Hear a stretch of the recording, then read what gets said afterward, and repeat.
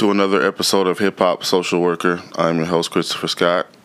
And today I have a special guest, Mr. Josh McNeil out in Boston. Am I correct? Yes, sir. Yes, sir.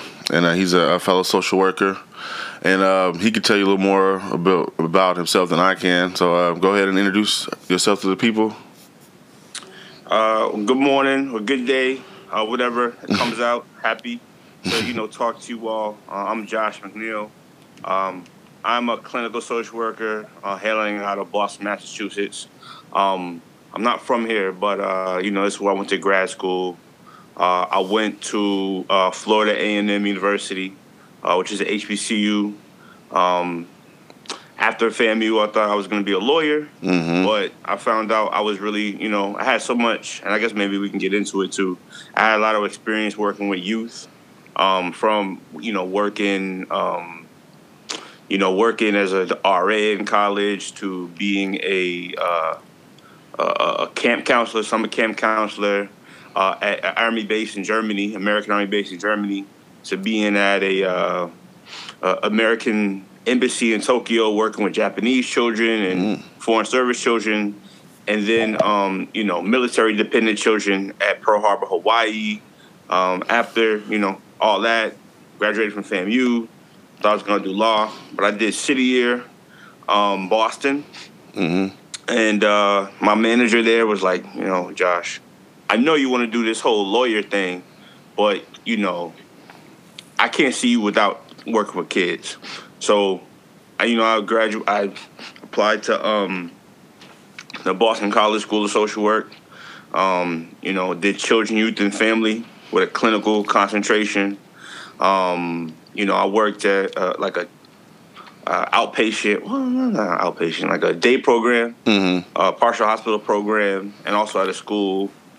And then after that, if y'all know a little bit about Boston, man, Boston, the special type of racism that's here, man, it'll do something to you. So I went back to where I'm originally from, Brooklyn, New York. I was a clinical social worker. Well, I was a clinical case manager in Brooklyn, doing home visits and mental health assessments and what have you. And then in the same organization, I was a clinical social worker in our Harlem office. And then I thought, there's still some good opportunities in Boston. So, I came back and, based upon certain little clearance things, I can't say the hospital, but, I work at a hospital now as a behavioral health clinician, working with violence recovery and prevention. And then I'm also, I'm a fee-for-service clinician at a university here, like 1 day a week. And, in both places I do mental health assessments. I do, the intakes. I do individual counseling, lead groups, risk assessments. That's basically it.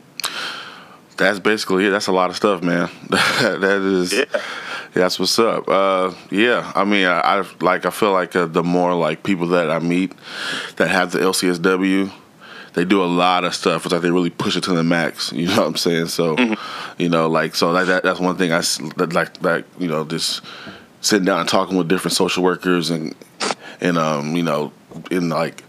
other professions in this, in this field of work. It's like I feel like everybody who gets a license it's like nonstop grind, and I like that. You know what I'm saying? Because it's like freedom to to work. How you work, when you work. You know what I'm saying? Because just what I've learned in my short time of having my MSW, it'll be 2 years in June. Just like a lot of places that you work are just like buried in like politics and things like that. and it's hard to really, you know what I'm saying? So and it's hard to really get anywhere, you know what I'm saying, with your clients and the people you're trying to help when you like worried about all this other stuff, you know what I'm saying? Right. Right. I mean, with the whole LCS, Massachusetts, in New York, I was at LMSW. I guess I still am. And then in that's your first level. And then Massachusetts, your first license is LC. But the clinical one, the last one, is the LCSW. So I'm still working on my final licensure. Yeah. Getting my hours, my supervision, my CEUs and stuff like that. It's different in Massachusetts. So yeah, I know in Oregon you just got to get your CSWA, which I got, and then from there you get your LCSW, and then I don't know if you got to get the LICSW. I've seen that popping up in other regions, but I don't know if Oregon. I mean, hopefully they don't, because if they want to find any way to get another, some money from you, they're gonna get it.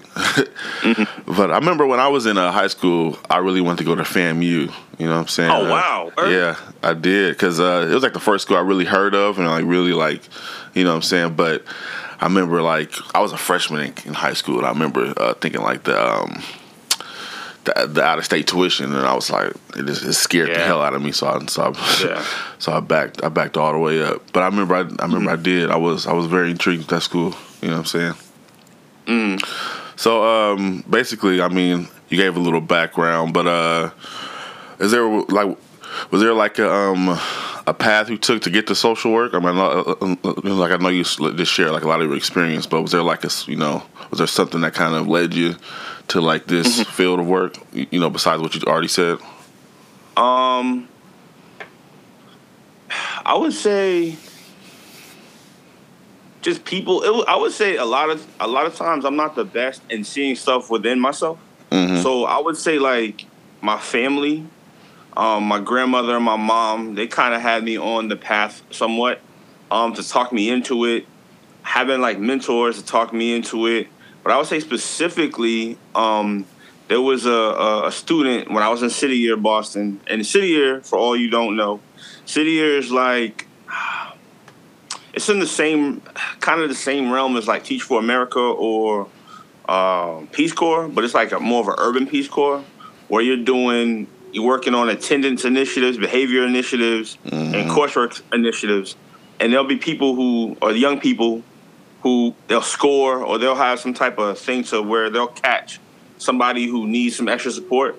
So we called it in City Year a starfish. Yeah. And there's a young person that was a starfish to me. We just had a starfish is somebody, in City Year terms, meaning somebody that you have a bond with and you're able to impact. And that starfish, I would help that young person with like after school homework, met their parents, always read with them, like have lunch with them, just give them that one-on-one time and help them to get their grades up. I think that was a moment where I felt as though that mentorship or just that, I guess that, in a sense, my clinical charismatic people skills, interpersonal skills were what helped me to realize like I can really do this. And I think it was more so definitely in the City of Boston where I realized, after people had saw me in my interactions with my starfish and they saw the work that I was doing and also leading we had a City Year team, leading them around the city of Boston to like Martin Luther King, where he used to live, Malcolm X's house, where he used to live, taking them to different civic places and historical places. Going to different community activists. Like there's a brunch in Boston called the Mel King Brunch. Yeah. Mel King is a brother, a black man. He's probably 90 or so. He was almost mayor in 1983, and he's been doing a brunch in his house every Sunday for like probably about 50 years or so. I mean, you have professors that have come through there, and just like that trajectory of meeting people, meeting with activists, meeting professors, meeting with other social workers, meeting with therapists, that put me on that path to go and get my MSW, I would say, along with all the stuff with, working as, again, a RA, having international experience, working with youth. That was the trajectory I was on. So it was all that. Okay. Yeah, that's kind of how I got into the therapist realm. I never heard of MSW until I was about to graduate undergrad. And I was like, okay, but even with that, I didn't even know what you can do with the MSW. I just knew that it was MSW. But then, like when I started meeting people in the field, I was like, okay, well, that makes a little bit of sense. So I started just talking to different professionals and just, talking to different people who like had like a lot of experience in the field and seeing, like the kind of work they was doing. I was like, all right, maybe I can get into this, So yeah, that's cool. I feel like I was never a person to like network or like talk to people when I was younger. I mean, like it just seemed odd to me. You know what I'm saying? Because I don't know. I'm like, it's like prideful in a sense. It's like, like, I don't know. I was always kind of like, just like shook to like, reach out and be like, hey, do you want, like, is it all right if we sit down and have a conversation? But then, talking to different people, it's like, well, that's how you really, that's how you build your network. You know what I'm saying? Definitely. Like, because it's rare that, I mean, yeah, you could, like, it could happen, but it's rare that somebody's going to, like, wait around and, you know what I'm saying, and, like, want you to, like, say, wait around and want them to, like, come talk to you first, you know what I'm saying? Like, especially if you ain't got no notoriety, you know what I'm saying? That's just kind of how it is. You got to build that up. And to build that up, you got to kind of, you got to do the footwork. Definitely. You know what I'm saying? So, what kind of things, like, influenced your practice? Or, like, what kind of things, like, you incorporate, you know what I'm saying, into your interventions and your, so the way you reach out and, like, the way you just kind of move in social work? I mean, I think it depends per client, but of course, like, CBT, that's just a good basis. I think working with, and I hope nobody, facts only is me or whatever, hashtag facts only. I need to get more into the narrative base, because I feel as though with narrative based therapy, I think more for like Black, and I have a lot of Black and Latino clients, I would say, all, right? Yeah. They like to be heard. They like to be validated with some things about, this is your story. Tell me a little bit about this. How can I be of assistance on this path as you tell me, and we kind of process things? Because I think sometimes overstructure, and I've been told I've been too structured at times in my practice. Yeah. And what I do, I think that sometimes overstructure, it could be for me, that's how I work. But a lot of our clients, they just like to come in, have a casual conversation. And I think the narrative approach that I need to more so get into, that is what gets more the clients or people that we support kind of more open to talk about their stories. I used to be so structured to where I used to always have stuff printed out, little worksheets and stuff like that before. And then my supervisor in Harlem was like, Josh, why don't you just go in there and talk? Like, having a conversation. And I was like, you can just do that? You can't just, like, I thought I had to have this printed out, that printed out. She was like, nah, like, you can do that, but try more so with just going in there and speaking to them. Yeah. And, of course, the questions, the biopsychosocials, and as far as, like, harm to themselves, anybody else, the mental health history, any trauma that they've had, all that stuff. Like, once that stuff gets out the way, it's just more of a sense of a conversation. So that's what I've done. And I would say therapistaid.org or .com is a great resource. They have a lot of different things to where, like, handouts and videos and stuff that I've used, in my practice. Yeah. And then I think, my bad. Go ahead. I think also Joy DeGrew, who actually went to Portland State. Yep. Get a PhD in social work. I know it's not really. A thing she kind of impressed upon me is just, like, at least in the Black community, just giving a head nod, right? Acknowledging that you see somebody. Like, I took that for granted, and as an African American male, I think it's so much that I do probably that I don't know. Oh, that's a cultural thing. To where it's like, when she named it, I realized that, if a client comes in, it's like, oh, give him a head nod, like, work in the hospital, so you may see him around. Just acknowledging people's presence, especially in the Black community, because if they feel like, you're not looking at them or not acknowledging them, then that's, like, probably a snub. But then, the code of ethics in social work is like, if they see you see, they're supposed to initiate it first. So it's always that that line to where it's like, the code of ethics says they're supposed to approach, and I let them know, because Boston's small. You see me around, not give me a nod, this and that. But then, some supervisors be like, who are black, and be like, yeah, I hear that, but you got to toe that line between like, you can't go out and say, how you doing, this and that, but, just giving them that acknowledgement. And I think that's kind of where they probably need some more like black people of color, brown people in those rooms with NASW and all this social work stuff, because, it's very white women based. Yeah, definitely. You saying that reminded me of an episode of the show I used to watch called Blackish. And there was an episode where his son saw another like young black kid, and he didn't say nothing to him. And the dad was like, "Did you acknowledge that young man's presence?" He was like, "Well, no, why?" He was like, "To let him know that he," what I'm saying, so like, yeah, it's like a cultural thing, what I'm saying, like especially in Portland, Really? our black community is shrunk, what I'm saying, well, not really shrunk, but like just kind of, it used to be concentrated, and they spread us out. You know what I'm saying? So now it's like when you see somebody, you know what I'm saying, you just look, you see them, you give them a head nod to let them know, like, hey, I see you. You know what I'm saying? You ain't alone out here. Bro, like, I think one time, you had posted something about this difference between Portland and Portlandia. Oh, Granted, yeah. I love Portlandia. It's like a very mindless, satirical, it's very, a cerebral show. Yeah. And I heard from you and I heard from others like, yo, Portland ain't sweet. You know what I'm saying?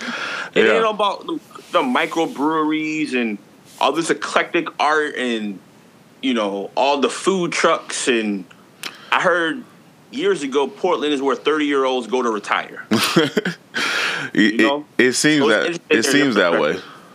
Mm-hmm. It seems that way when you look around and like on a Tuesday, and everybody kind of hanging out, you know what I'm saying? It definitely seems that way. But Portland, there is a difference between Portland and Portlandia. I mean, I feel like as popular as Portlandia got, people tried to make it act like it'd be the actual Portland, you know what I'm saying? But like, some of that stuff does seem like a little real. I mean, not real, but like it just seemed like, okay, that seemed like something that would happen in Portland.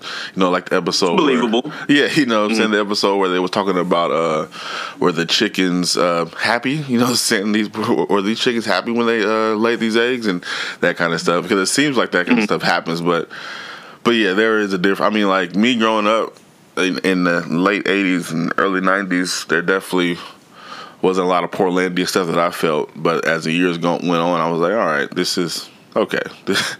I see what's happening, But, it's like a love-hate, you know what I'm saying? I don't know if I could maneuver anywhere else. Like, this is home to me, but seeing how it's changed, just something, it's bittersweet. I'm not going to lie, you know what I'm saying? And that's a whole lot of stuff that I can unpack right there. But, I don't know if we got the time today. But, but yeah, so like in a profession like social work, you know what I'm saying, where we meet with clients and it could take like one meeting to get a breakthrough, or it could take 100, you know what I'm saying, to get a breakthrough.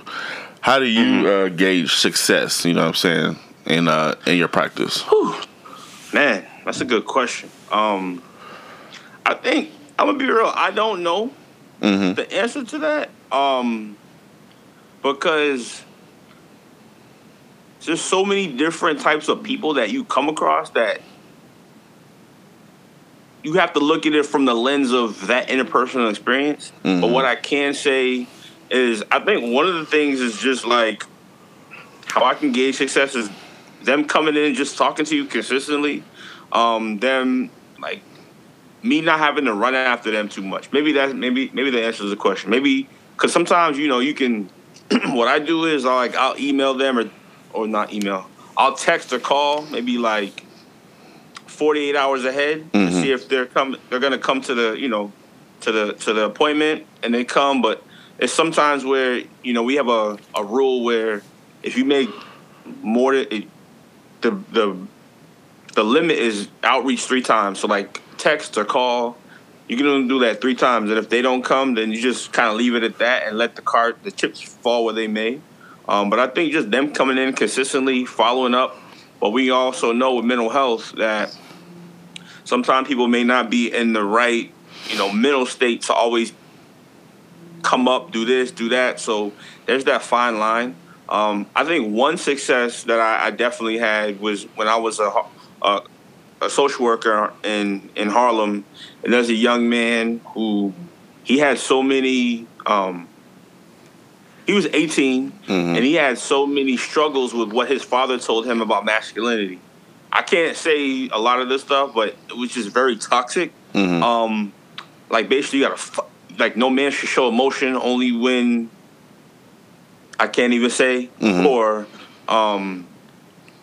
you can't be a punk and fighting is the one way we should be able to do this and do that. And after having a lot of conversation, weeks after weeks after weeks, he finally just broke down. He didn't break down emotionally, but he was like, "Really?" Because he would always get like very combative with me about what his father taught him. But I would say, and then, I would tell him I don't want to take anything away from what your father has told you. Yeah. But just to let you know, there are also ways that you can look at your masculinity in dealing with women, in having conversations, how to de-escalate situations with men. There's more than one ways to do things. Yeah. And after weeks and weeks and weeks of him being combative with me or him not coming, one day he just sat in my office and he was like, "You know something? I can really do it like that. I'm not going to be less of a man." And I remember him he looked out the window and you saw like you just saw him processing. You saw the wheels in motion in his mind. And I knew I made an impact. I definitely had to get supervision for it afterwards because it was just a breakthrough. Yeah. But I mean, that's what I'm in to work for. I mean, I really like to, be there for us as black men, right? I feel as though, in my standpoint, from what I've seen in my experience, we always see black men get services after the fact. So I sometimes may have to get somebody across my desk that is somebody who was a stab victim or a gunshot wound victim. What about the services for these brothers beforehand, right? I feel as though people like me and you are able to be there for them before these things escalate and these situations, blow up. And I think we are a great preventative, especially, I'm going to just put it out there, black male clinicians. There need to be more of us. There needs to be more support. There needs to be more resources and things for us to be able to help all these brothers because there's more of us in there. There's more of, young brothers coming in and getting services, and they're not gunshot wound victims. There's a guy, I know you're the hip-hop social worker. There's a guy named Wayno from Everyday Struggle. Okay, yeah, I know what you're talking about. And he was saying, I saw something on Twitter, and he was saying, there's so many so-called real NIGGAs that are in jail because they didn't have the skills to de-escalate or talk them way out of something. To feel like, I got to be a man, I got to ride and do this and do that. And I feel like that's not what it's about. It's about just being like, I like the way how the NBA Players Association, they have like a whole mental wellness division. They got DeMar DeRozan talking about, his depression or anxiety. It's good that we're in a space now to talk about these things or to talk about what Big Sean. Some people feel like it was a cop-out because he used that to sell his records. But that's not me. But there's Big Sean talking about mental health. There's Kid Cudi. There's so many different avenues and shit. I mean, the Ghetto Boys, my mind's playing tricks on me. It goes way back even to then. And I feel as though we're not a monolith, but at least from the start, from a mainstream, there's ways as far as like in music and in sports to where we could talk about some things, and they need people like us so we can be better for our families, be better for our communities, be better within each other. Like I lead a young men's group in Roxbury, which is like the Harlem of Boston, and it was a discussion on relationships, and it was Valentine's Day, and we just generally talked about what's Valentine's Day, what are relationships, what are bonds, and the guys they're like probably 16 and 21, they're they're justice involved, I should say. And a lot of them have these mentalities to where it's like, oh, Valentine's Day is for women. You got to show them, give them the cards, and you got to do the romance thing. And to eat for, if that's what you do, okay. And then I also kind of said, like, what is it like to show love to another man? And they're like, they felt as though they got real awkward. They thought it was like gay, or they got real they got quiet. But I'm like, if that's who you are, whether you are gay or not, it's okay to be that. It's also okay to be a heterosexual male and say, I love you, man. Yeah. And you to have a bond with a man and just be confident and healthy in that. Yeah. And there's nothing wrong with showing your vulnerabilities, and I kind of just put it out there and I kind of normalize it, and we talk about these things and how to have, safe boundaries and how to have a good foundation with somebody, and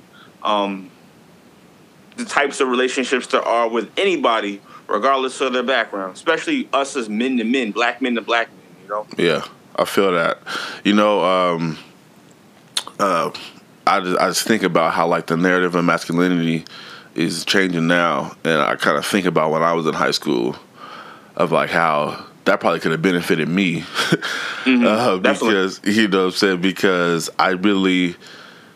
There were, like, you had your friends back in the early 2000s, you know what I'm saying? And, the masculinity thing wasn't really up for debate. It's like you had to move a certain way or it was going to be hard for you, you know what I'm saying, out here. So I just remember, like, having, like, in high school and be my friends be talking. And I remember, like, it was weak to, like, only date one girl. You know what I'm saying? Like, I mean, like, you can date one girl, but...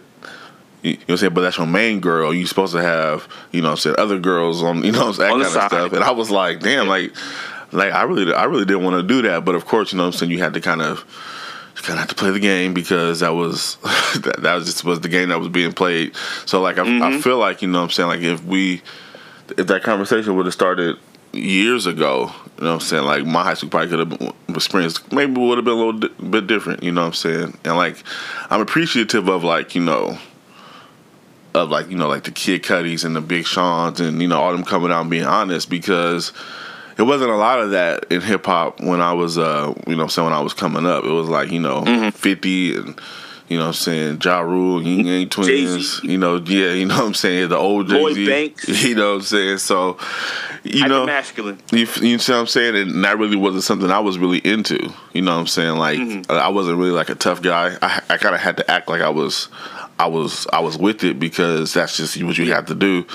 But, I just wanted to chill and, do my thing, you know what I'm saying? I was definitely more of a Pharrell kid, Yeah.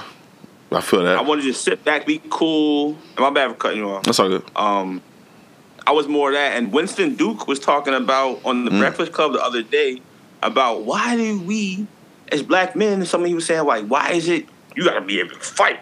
You can't smile. And how he said he has to use his words and he has to sound educated just so he's safe. Yeah. Right? Mm-hmm. I think that I also try to talk with my young men about, like, what are some different words in your vocabulary? Because they keep it, they be like, or, or, you know what I'm saying? Or, okay, that's cool. I got you. Yeah. We can meet them where they're at. But I try to just be who I am. Hopefully that'll be an example. Just different types of masculinities, black masculinity that you can be in. Of course, like you can be, like you were saying, kind of like more chill, laid back. You don't gotta be, as Cat Williams says, gangbanging on bacon at 9 a.m. Who got time for that all the time? It's high blood pressure, man. Yeah. I'm trying to chill, eat my oatmeal, drink my coffee, be at my desk, wave. That's about it, man. Ain't nobody got time for all that. I feel that. I definitely feel that. I actually seen somebody had commented on the movie Us, since we're speaking about masculinity, and they said that the movie, a critique of their movie. Now this is a random person I seen online.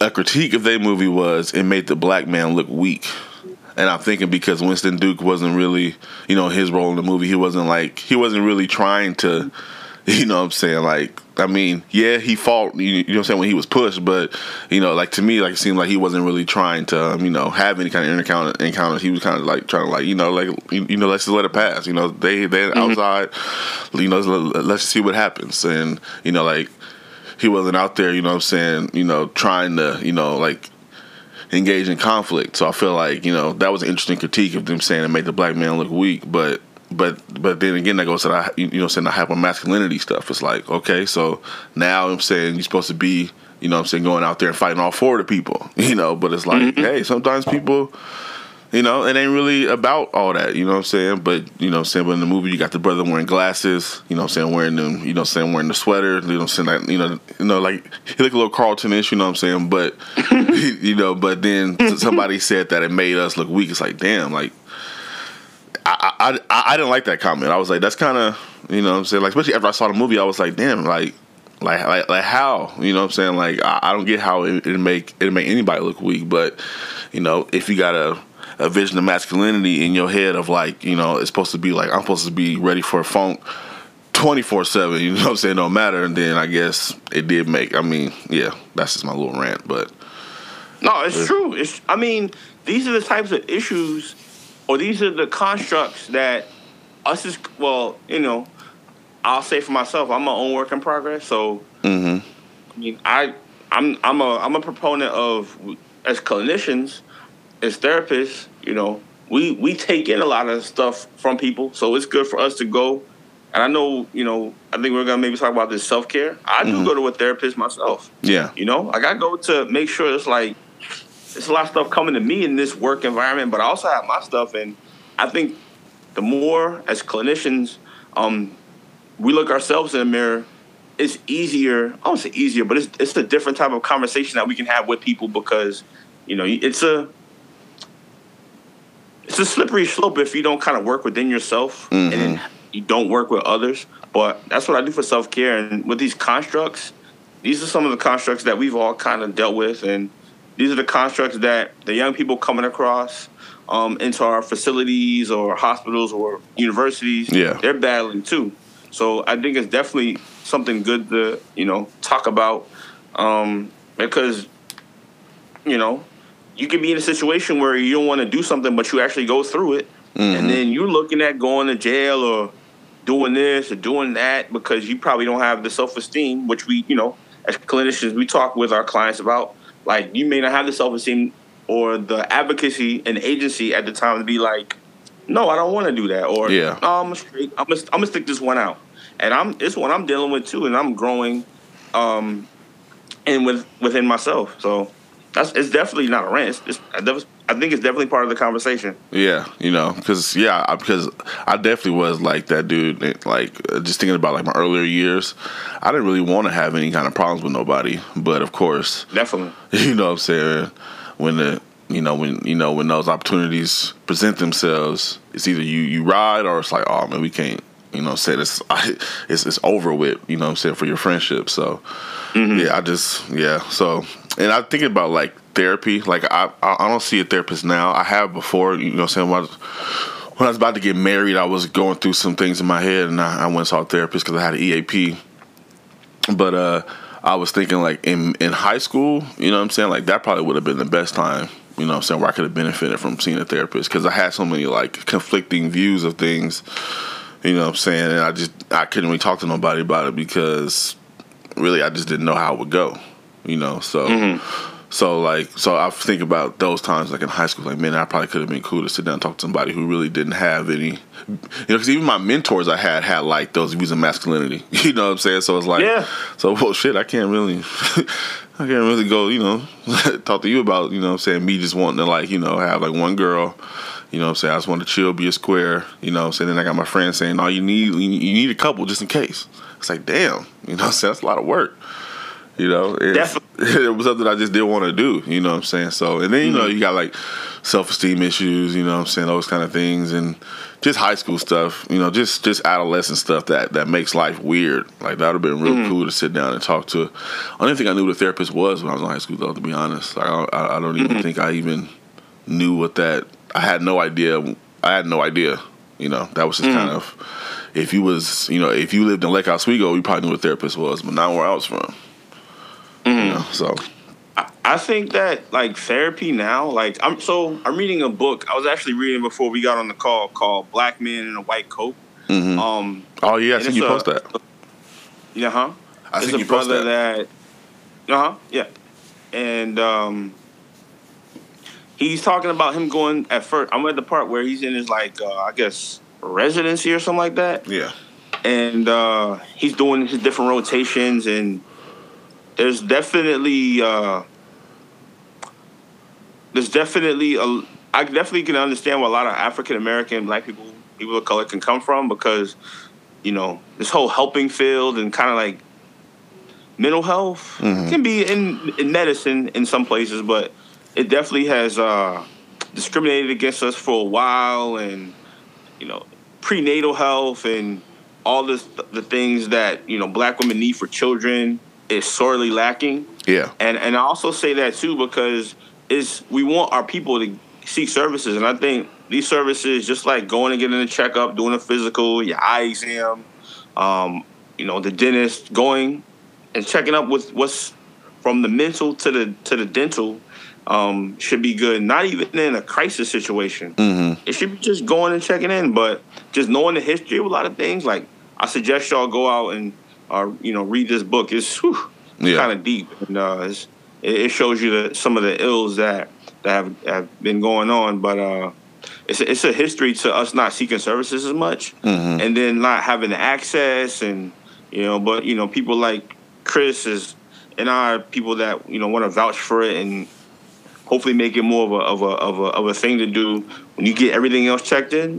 Check in with your mind as well, not even in a crisis or emergency situation. Yeah, I definitely agree, and I do want to check that book out. You know what I'm saying? I know you posted it. I was like, oh yeah, that's like a good one to read. But it is something like like growing up. You know what I'm saying? Like, you only went to the doctor when you had to. You know what I'm saying? Yeah. And yeah. And and you write about what I'm saying, like, that comes from like this history of like just of not being really well represented in the field. So it's like what I'm saying, like, because a lot of people don't trust doctors. You know what I'm saying? And they just don't. And just because there's a lot of things, what I'm saying, like, we don't get the treatment we're supposed to get, and that could be because bias or whatever. But there's a discrepancy somewhere, what I'm saying, that needs to be addressed. And I feel like, he's doing it with that book. So let's get into, like, how does, how do you feel that race and mental health are connected? Whew. Man. Well, how much time do we have? That might be a whole nother, wow. So, yeah. So I think it definitely plays a lot into it. I feel as though, as a clinician, I feel as though I would assume that my clients, they probably like, okay, Josh is Black. Let me speak to him. I think there's definitely that level of, like, I can be, usually, not all the time, but usually I can be more open and honest and talk. And I can get, different services, because the average person who, I've had clients to be like, wait, that was it? Like, you didn't sit me on the couch and do this whole Sigmund Freud type relax, release type thing? Yeah. And the way we're talking, I think that us being who we are, just having Black skin, that definitely, and knowing our clinical skills and all this stuff, that definitely breaks down barriers, because I think people look at, race and mental health. It definitely stops a lot of black and brown clients from coming in, because they feel as though these white people will not be able to understand where I'm coming from. And I think even in a regular everyday sense, it's like you walk down the street and it's like, are this cop coming towards me? Or it definitely is in your everyday, or at least mine, my everyday thinking, like, I hope they ain't coming over here. I hope I'm not in trouble. I always feel like I have to explain myself or validate myself in a way, and that definitely impacts, your mental health. So even from an everyday sense to in a job sense, it's cultural things that white people, a lot of times, they'll put your business, like, how's this, how's that? They'll start asking you, like, why are you asking me that? You know, now I gotta move a certain type of way in here. Now I'm looked at as like the non-approachable black guy. That's like that. There's other brothers that I work with, and we kind of, it's like an unwritten code. Like, we know what each other goes through. So, like, I can keep stuff and talk to this brother or that brother. Yeah. But, like, Becky social worker or something like that, they start asking, like, yo, I start getting, like, real, like, what's it called? I just start not talking a lot. And I think it's like, that can be looked at as you being an angry black man. So, race and mental health definitely play in a lot of situations. So yeah.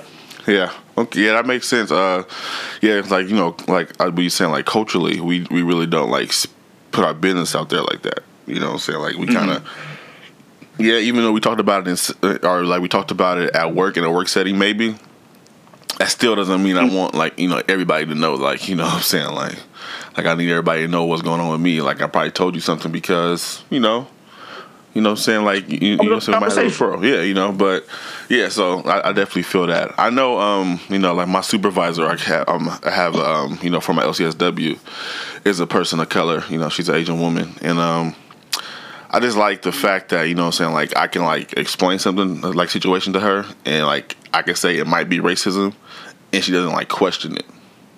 Right. You know what I'm saying? Like, she doesn't like, well, you sure? You know, it's like, she's like, oh, yeah, it probably is. You know, because she's been, you know, like, you know, she's been through it as well. You know what I'm saying? So, I know you started a network on Instagram or in your practice called Melanated Social Work. You know what I'm saying? So, is that like you by yourself or is that you and like some of your peoples, you know, like in Boston or, you know, like, do you mind going in and kind of explain a little bit about like, you know what I'm saying, like what's, you know, the purpose behind it and, you know what I'm saying, how it started and where you wanted to go? Certainly. So Melanated Social Work came about, it was founded by me and 3 other brothers. We all went to Boston College, and at the time I was living in New York. And my boy, Jesse, he was graduating BC with his MSW because I graduated a year before him. So I came back from Brooklyn to Boston on the low, and he didn't know. I knew he was having a party, so I surprised him. He was like, yo, Josh, you came? I was like, yeah, bro, you're my brother, man. This is what we do. Yeah. So it was me, Jesse, another brother by the name of Mike, and another brother by the name of Marvin. We took a picture, and I was thinking to myself, you know, all MSWs. We're all melanated. Yeah. Melanated Social Work. And we took a picture, and I was like, that was that. And that was where the idea of the naming of it came. And then it also turned into, you know, at the time I was in New York, Mike was in Washington, D.C., Marvin is still in Philly, and Jesse's in Oakland. We did a, what's it called, Skype peer supervision. Yeah. Just talk about stuff. Well, and I'm going all over the place. We met at BC. Boston College School of Social Work. You know, when you're in a social work class, you're probably, especially being a male of color, you're one of maybe like the only one in the class, and we just always felt like, man, we felt like singled out or just isolated in a sense, but we just kept that connection. Yeah. So fast forward to us, you know, post grad BC. We just kept in contact doing peer supervision. Like, we used to do it more. We don't do it as much because life picks up. You know what I'm saying? And we at least now do at least once a month meeting. But it just came out of a sense of, like, what is it like? Melanated Social Work came from, like, what is it like to be a person of color in social work in these institutions or in these agencies that you're the only person, and they'll, sometimes a lot of the white social workers will come to you, talk about, quote-unquote, Jose or quote-unquote Tyrone, or quote-unquote Maria or Keisha and all this stuff, and you have to be that person or the microaggressions that you have to deal with. We just started networking and talking about all this stuff, and we thought, what would it be like for us to network and talk about what it's like for us and others, and talk about what it's like to be, you know, maybe black and queer, black and disabled, Afro-Latino, what is it like to go to and speak to different clinicians of color? Just all the stuff that we kind of talk about and that that you see on the page. We just started like having all these ideas and this person Georgia Group posted this. Dr. Jess, who's on Breakfast Club, she does this, or Dr. Joy Bradford does this. Yeah. It just came out of what is important to us as clinicians of color in this work. To ban the wall, to talk about, Black Lives Matter, to talk about Sandra Bland, all this stuff, because to be honest, all the shit that we post, basically, none of the stuff ever got covered at BC. I remember around the time Mike Brown, the whole case was going on. Yeah. Nobody addressed it at school. And we felt like, wow. Yeah. All this stuff is going on, and we're talking about this whole privilege line and white people saying, I'm really not that privileged. Like, I had to fight too. Yeah. And just because I have a 2013 Honda Accord or I have a Passat and I grew up in the freaking suburbs of Boston, I have a struggle too. It's like, okay, we've heard enough of that. Yeah. We talking about some real issues. So it just came out of a sense of stuff that we felt was left out of our curriculum. Yeah. Stuff that we experience and that people don't talk about, because in his work, I'm reading in this book, Black Man in a White Coat, he felt sometimes race was left out, and sometimes you're in clinical, like a presentation meeting or the rounds, as we say, and like certain cultural nuances, ethnic nuances, racial nuances, in my opinion, in my experiences, were always left out. Yeah. And I'm like, y'all ask about this, y'all ask about that, totally glazed over. Yeah. So it came out of that. And right now I'm based in Boston. Mike is in Western Massachusetts. And Marvin is in Philadelphia. And Jesse's in Oakland. And, we spoke at BC almost 2 months ago. We got some other stuff in the works that I don't want to say because I don't want to jinx it. But we want to be able to go to other schools, speak about things, talk about masculinity, do panel discussions, facilitate trainings. Just basically, it'd be dope to just have it as like a consulting firm or like a consulting agency. Yeah. It'd be dope if we can go speak to, in some NBA team or an NFL team. I know that there's a sister, Tish Guerin, if I'm saying her name correctly. She is the Carolina Panthers director of player wellness. Yeah. And she's at LCSW. Yeah. So it'd be cool to like, what we want to do is just like how I'm a sports guy. So Deion Sanders at the time when he got drafted, he felt as though cornerbacks weren't getting paid and given the respect and their just due. So what we want to do is just put that mental health thing on our back as LCSWs, MSWs, what have you, put it on our back. Get the respect that we deserve, be able to get opportunities that we deserve, and get paid what we deserve. Because I feel as though, and this is just my thing, I'll get off my soapbox, but this is just my thing. I feel as though, and I might go get my PhD. But a lot of times in this world, in this work, people with doctorates in psychology or this and that and the third, they get a lot of like love and this and that. But it's like, we had a post the other day, and it was like, y'all know how many hours we have to sit for, how many hours we have to work to get this license and that license, do CEUs. Just like, that gets overlooked. And I can't get mad at people for them not knowing, but our licenses and credentials are just as good as somebody with a doctor and this and that. Because a lot of stuff that we do, nothing against them and a slight against them, is very practical and it's very like experience-based. Yeah. So we're just trying to put the melanated social work on our back to give everybody their just due with black and brown skin to get the pay and opportunities that they deserve, man. Because it's a long time coming, and you look at this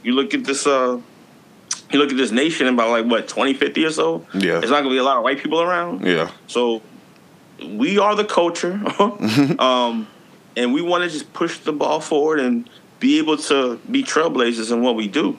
Yeah, with respect to like Whitney Young and all those, black people that trailblaze, we looked at them and we're trying to, push the ball forward for our people. Yeah. That answers your question. Yeah, definitely. I feel that. I think I'm on the same mission, you know what I'm saying? I'm doing it more like, I'm by myself, so, you know what I'm saying? But, I know. Well, everybody who I've encountered with, hopefully, you know what I'm saying, we can all work together. But yeah, you know what I'm saying, like you know, like I got a vision board that's updated. I wrote down like all the schools that I would like to visit and engage with students with. You know what I'm saying, engage with professionals. You know what I'm saying, just to really try to. I feel like, yeah, we talk about it a lot in our grad school classes about, like, you know, cultural competency and all that stuff. But I feel like to really put like some meat behind it, you know what I'm saying? Like, okay, this is what you think it means, but this actually is meaning right now. You know what I'm saying? So, yeah, I definitely like the movement. You know what I'm saying? But I do feel what you're saying about, you know, us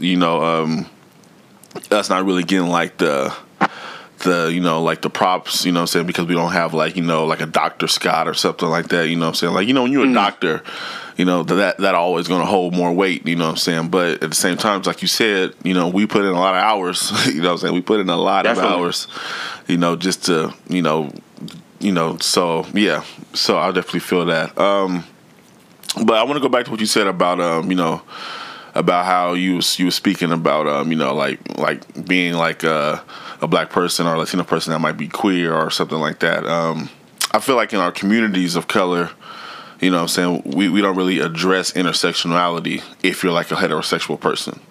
You know what I'm saying? Like if you're a homosexual, you know what I'm saying, of course you do.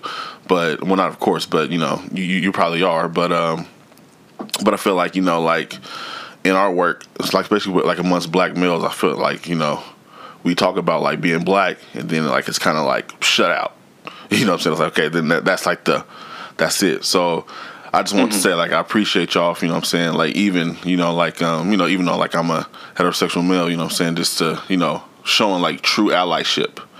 You know what I'm saying? Like, you know, so just to, like, really speaking about intersectionalities, you know what I'm saying, that exist. You know what I'm saying? Whether we like it or not, whether we think it's an agenda being pushed or whatever, all kind of crazy stuff that I hear, it's out there. You know what I'm saying? And, Definitely. And it needs to be addressed. So I appreciate that. Right. I mean, we just try to be more so in solidarity with people. We don't try to like be a like a cheerleader to cheer people on and this and that. We try to be like, what can we do? How can we support? I'll be real. I don't know everything. I've been definitely as it's called called in. So maybe some of my views, and I appreciate that, to learn and grow. Yeah. I'll be able to call the brothers about maybe some problematic or toxic views. So it's definitely pretty cyclical. I'm glad I got my, you know, Melanated social work brothers to keep me on my square. And also just for that support, because in this level of work, man, with all the stuff that we're going through and in the current political state, man, you need as much support and calling in as possible, man, because I feel as though with us as, you know, heterosexual black men, you're right. The conversation definitely stops there. How can we be a voice?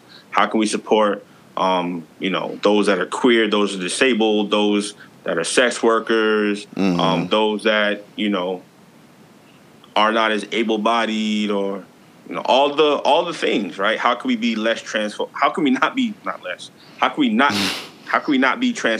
right? How can we just be supportive? Because I mean, I'm all for like all Black lives mattering, right? Afro-Latino lives, you know, one's in the South, one out West. You know, ain't no liberation without us all getting liberation. You know what I'm saying? Yeah. Okay. I feel that. Yeah. Thanks for speaking on that. I just feel like that's like a, you know, and, you know, me, myself included, I really don't speak on it a lot because it's not a life that I live. And I try to like to be, I try to be like, not courteous, but what's the word I'm looking for? I just don't want, like, yeah, respectful. You know what I'm saying? Like, I just don't, you know, it's not something that I go through. So, like, I don't want to, like, you know, overshadow or put my own experience or like, I don't like to get into like, you know, things that you know, if I'm not living, I don't like to give my opinion on it, because I feel like those kind of opinions are like not like, okay, so what you're saying is you're speaking on what you think it is instead of, you know, saying like what it actually is. You know what I'm saying? So I just know, like, you know, me hearing like you know, like going to these trainings and hearing about, you know, all these like, you know, things like equity, and hearing somebody try to speak from my point of view, but it's like, and I know I don't really appreciate that, you know what I'm saying? So like I try not to reciprocate it, you know what I'm saying? That's just That's just something. But I feel like I could be better at showing allyship. You know what I'm saying? I could, just I don't know how, but I feel like I could be. I mean, I would say just I think it probably goes more so with like being dairy more than allyship, and just I think it also starts just listening, being there,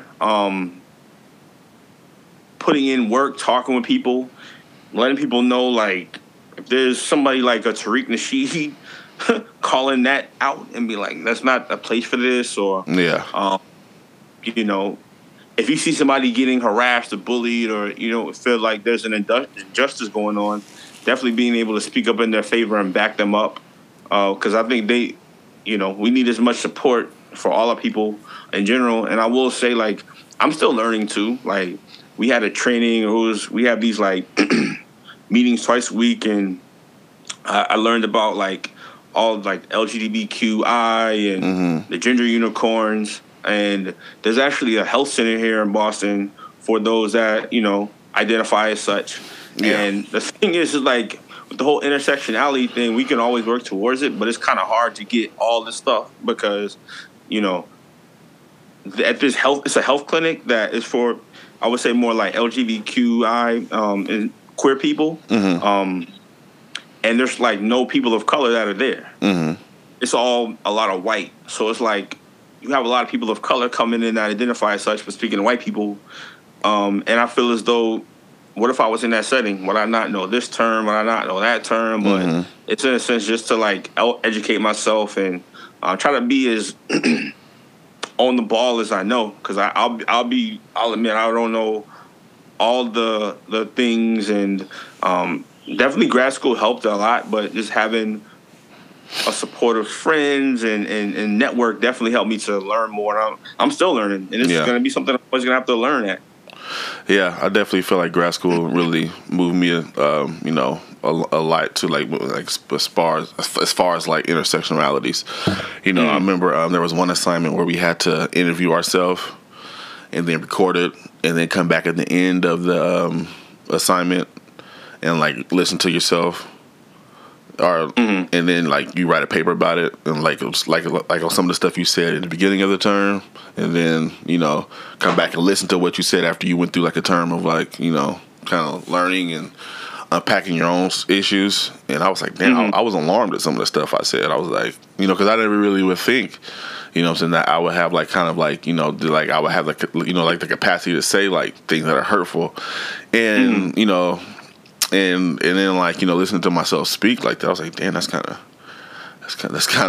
wild. So I do appreciate that part of grad school to kind of like let me like really learn about like intersectionalities and like just how everybody needs support. You know what I'm saying? Right. Like we all need something. You know what I'm saying? And for me not to use my like my lens and to put it on somebody else as like added to be like, this is what I'm saying, like because as some like as black males, I'm saying, like we don't really like I wouldn't say we have a lot of privilege, but I'm saying we're still males and we're still hetero and all that kind of stuff. So like if cisgender heterosexual, you know what I'm saying, so like if I come through and try to put my lens on somebody who's like trying to figure their own stuff out, that could re-traumatize them. Right.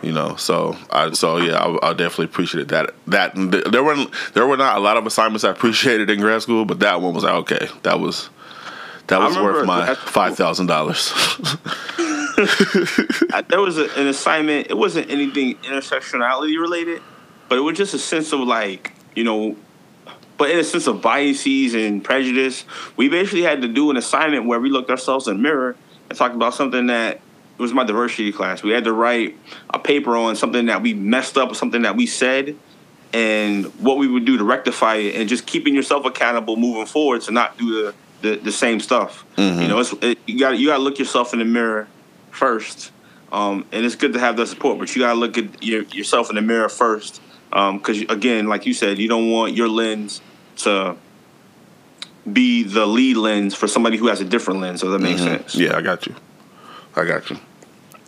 All right, so Well, two quick questions. I gotta get out of here and go pick my daughter up from my mom's house. What does social work look like in Boston? I'm sorry, what's the question again? What does social work look like in Boston?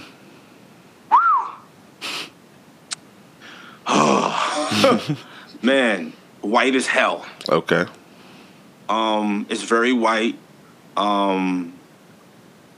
It's very white, female led. Mm-hmm. So, and it's a whole nother topic we can get into. Is at the panel we talked about the melanated social work. Mm-hmm.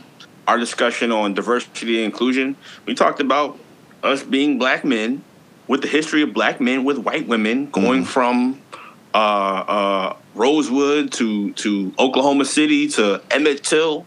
We got to walk on eggshells. So in Boston, if you look at the fans and stuff like that for the sports, the city of Boston has a lot of people of color. I'll say that in certain areas outside, but overall, there's people who like we touched New Hampshire, Vermont, Connecticut. It's some very non-diverse states. So a lot of those, since it has a lack of diversity, a lot of the stuff that is here is just like egregious. And a lot of white women not being able to see things from a non-white woman sense.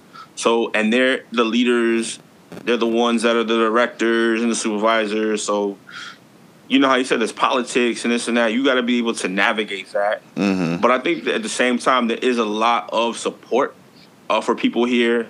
There's a lot of like, hospitals, health centers, therapists, outpatient clinics. They definitely put in Boston is the capital of Massachusetts. So, there's definitely a lot of, fiscal progressive things that they put into budget to make sure that people are getting the services that they need. My thing is like, and there's definitely a lot of different services for different, populations, be it like maybe Latino, Asian, queer. So there's definitely a lot of opportunities. It's just we need more people in from those communities at the heads of the table to push the ball forward. So that's where the level is. And I'd rather it's better than I think services here are better than in Florida. Because in Florida, there's only one license that you have, and there's not a lot of opportunities. They're not going to put a lot of money into the budget fiscally in Tallahassee, which is the capital of Florida, to get services and to get outcomes. Okay. Massachusetts is Massachusetts. Yeah, yeah, that sounds a lot like Portland, to be honest. But you guys have more sports teams, of course, but I don't sports teams though. Well, you don't? Hell no. You're not a Red Sox guy? My fault. Who are they? That's okay. That brought up some pain right there. see, the thing is, and I'm bringing it back to race. So there's a guy named Howard Bryant. He had his book called Shut Out, and it talked about race and baseball and them desegregating the schools in the 70s. Redlining, the Red Sox shutting the doors to Jackie Robinson and not letting him try out, even though they had one open for him. I mean, the Bruins booing. They have a history of booing a lot of black players, but doing stuff to P.K. Subban, who is now in the Nashville Predators. Dominique Foxworth talking about being called nigger in Gillette Stadium, or even DeMarcus Cousins, who he got called something racial at the TD Garden the other day. And it's just, Bill Russell dealing with what the shit he dealt with. Yeah, I remember. I used to be in the hoop history. I remember. I was younger, and I remember him talking about that. Right, and I mean, racism happens everywhere. There's a special place in race hell for these anti-black, anti-Latino, white supremacist supporters. Yeah, and I mean, Boston has championship racism to match the championship of their sports, and that goes into social work. But let me get off my soapbox. Well, okay. Well, hey, man, you're right. Because when it's that deep, it's that deep. If it's all connected, it's connected. If facts are facts, so it's a very passive aggressive racism here. Like I lived in Florida before. Yeah. And when you saw a Confederate flag or somebody called you out your name, you knew what it was. But it's something to where when you have to process it in your head, the microaggressions and what have you, or like me having more. Like one time I had in a sense, there was somebody a white man who didn't have my credentials, none of that, but yet he got the job. But yeah. I was told that my qualifications didn't meet anything. So, but they tell you really did a good job. Like you don't gotta tell me all that. Yeah, it's very aggressive here, man. Yeah, and it messes with the psyche because you can't get closure on was that racist or not. Yeah, that's I was explaining to that to one of my old coworkers, like like just being a black person, it's like you like especially in a place like Portland because.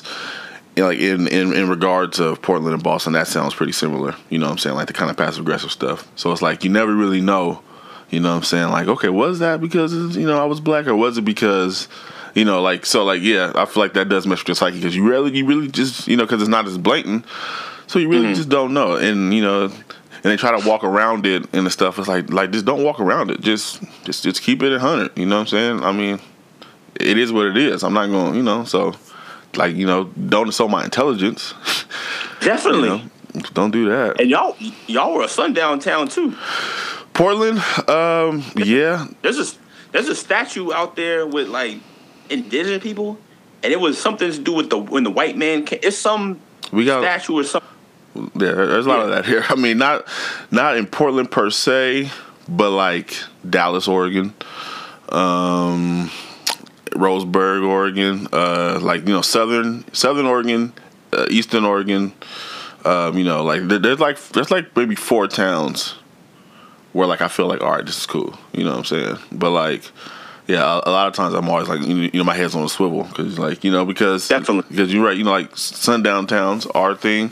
They still have like I was saying, Dallas has a sundown rule, but it's just not enforced. But they never took it off the books, but they just don't enforce it.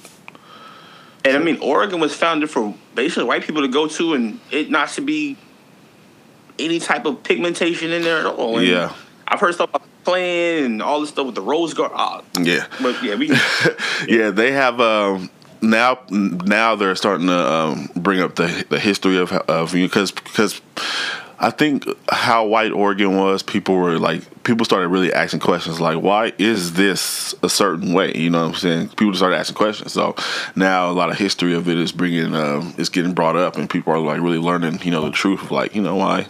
Some people care, some people don't. You know what I'm saying? You can't make everybody care, but it is gaining the movement, you know what I'm saying? Like of why, you know what I'm saying, it looks this way in Oregon. But so last question before I let you go. How does Josh take care of himself? Oh, wow. So, I do a lot of things, man. So, I think one thing that I hadn't been doing that I'm starting to do more so now is just like eating more fruits and vegetables, drinking more water. Just eating better in general, not eating as late, doing a little fasting. So, eating right, trying to get enough sleep. Trying to read more, turning off my phone or putting it to like do not disturb, so I'm not on social media and nothing like that. So just unplugging, trying to speak with my family, stay in touch with my loved ones. I go to acupuncture. Acupuncture is a really good one that really helps out with stress. It is not as painful as people may think. Yeah. I go to a therapist and I work out, and I like listening to like. I listen to a lot of podcasts, but like, there's one called it's not a podcast. It's called Dead in Hip Hop, or Is the Mic Still On? Those are the ones I like to listen to. Yeah, and that's basically it. And I like to clean my bathroom. That's kind of like what I like to do. I get in my bag when I clean my bathroom. Yeah, hey, bathrooms is a place that need a lot of it. You feel me? They need a lot of cleaning in there.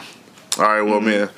I appreciate you, connecting on this, this beautiful morning. Yeah, I just everything you're doing, you know what I'm saying, with the Melanated social work, I love that platform. Thank you. I just love that, we out here, we trying to build something that's, that's needed, Mm-hmm. So. And we love the platform, and thank you for all you do in Portland. You put me on to, like, what's it called, C4? Yeah, C4, yeah. C4 Portland, and you had somebody from, like, he's like the traveling social worker or something like that. Oh, yeah. You Yeah, my had guy. him, and just all the stuff that you doing too, man. Portland, man. Props to you, man. Hopefully one day we'll be able to connect out there. You know what I'm saying? Yeah, that's definitely. We can do that. Yes, sir. All right, player. Appreciate it. All right, man. Have a good one, man. You too. Thank you for everything. Yes, sir. You too, man. Peace.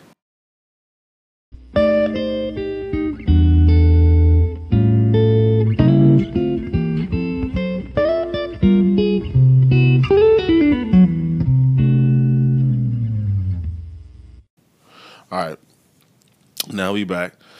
And, shout out to Josh for, coming through and dropping some of his social work knowledge and sharing his journey and, him building Melanated Social Work Network with some of the people he met in grad school and all that stuff.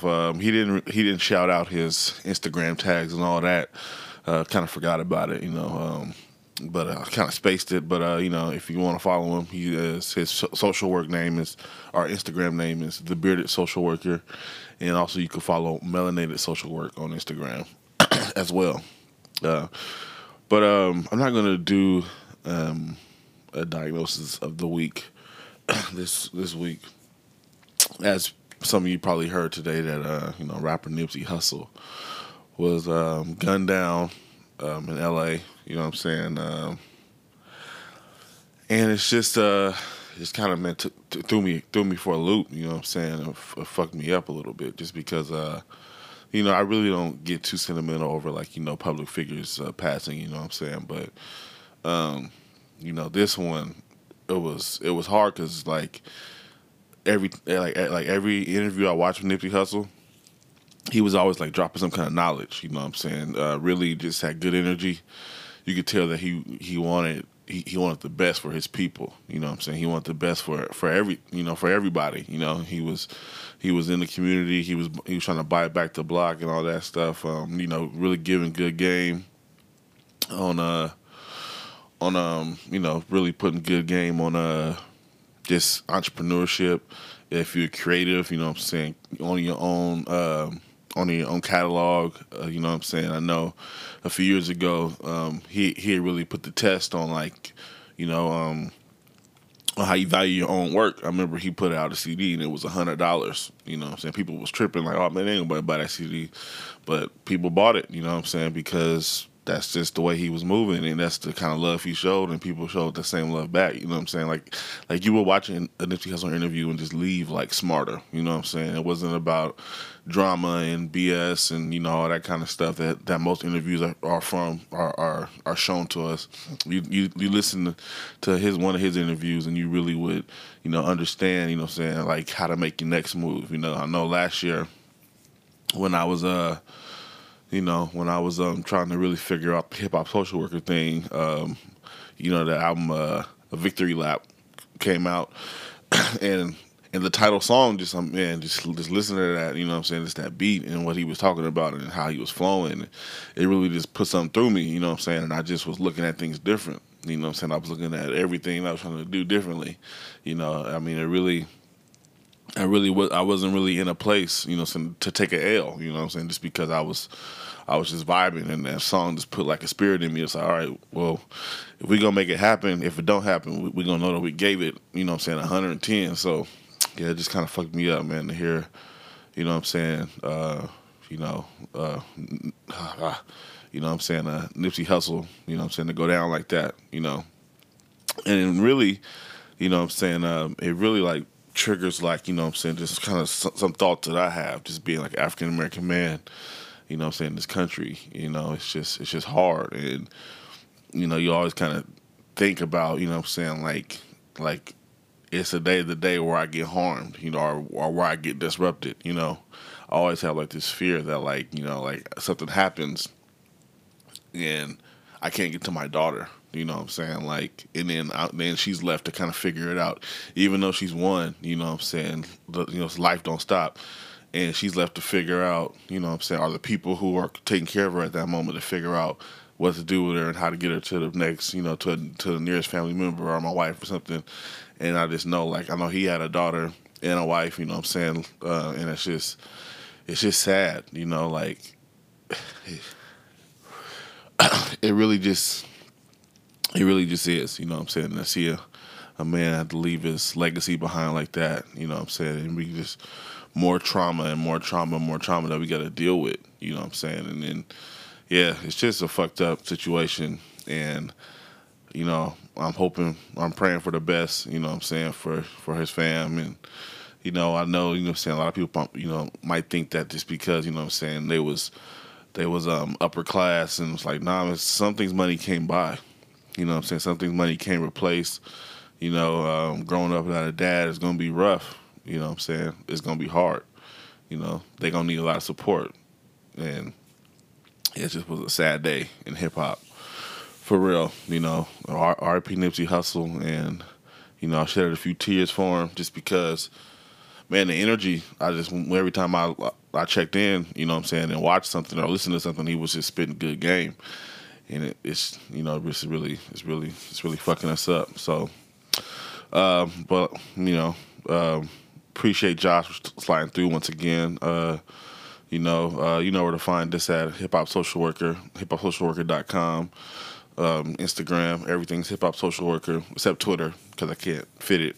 H8 Social Work, C4 PDX. If you're a clinician of color or you're looking for clinicians of colors to build with, go to c4pdx.com. And also, I am taking clients now in my practice. I'm contracting with the company. If you want to learn how to send a referral to me, go to hiphopsocialworker.com. Peace. Be easy.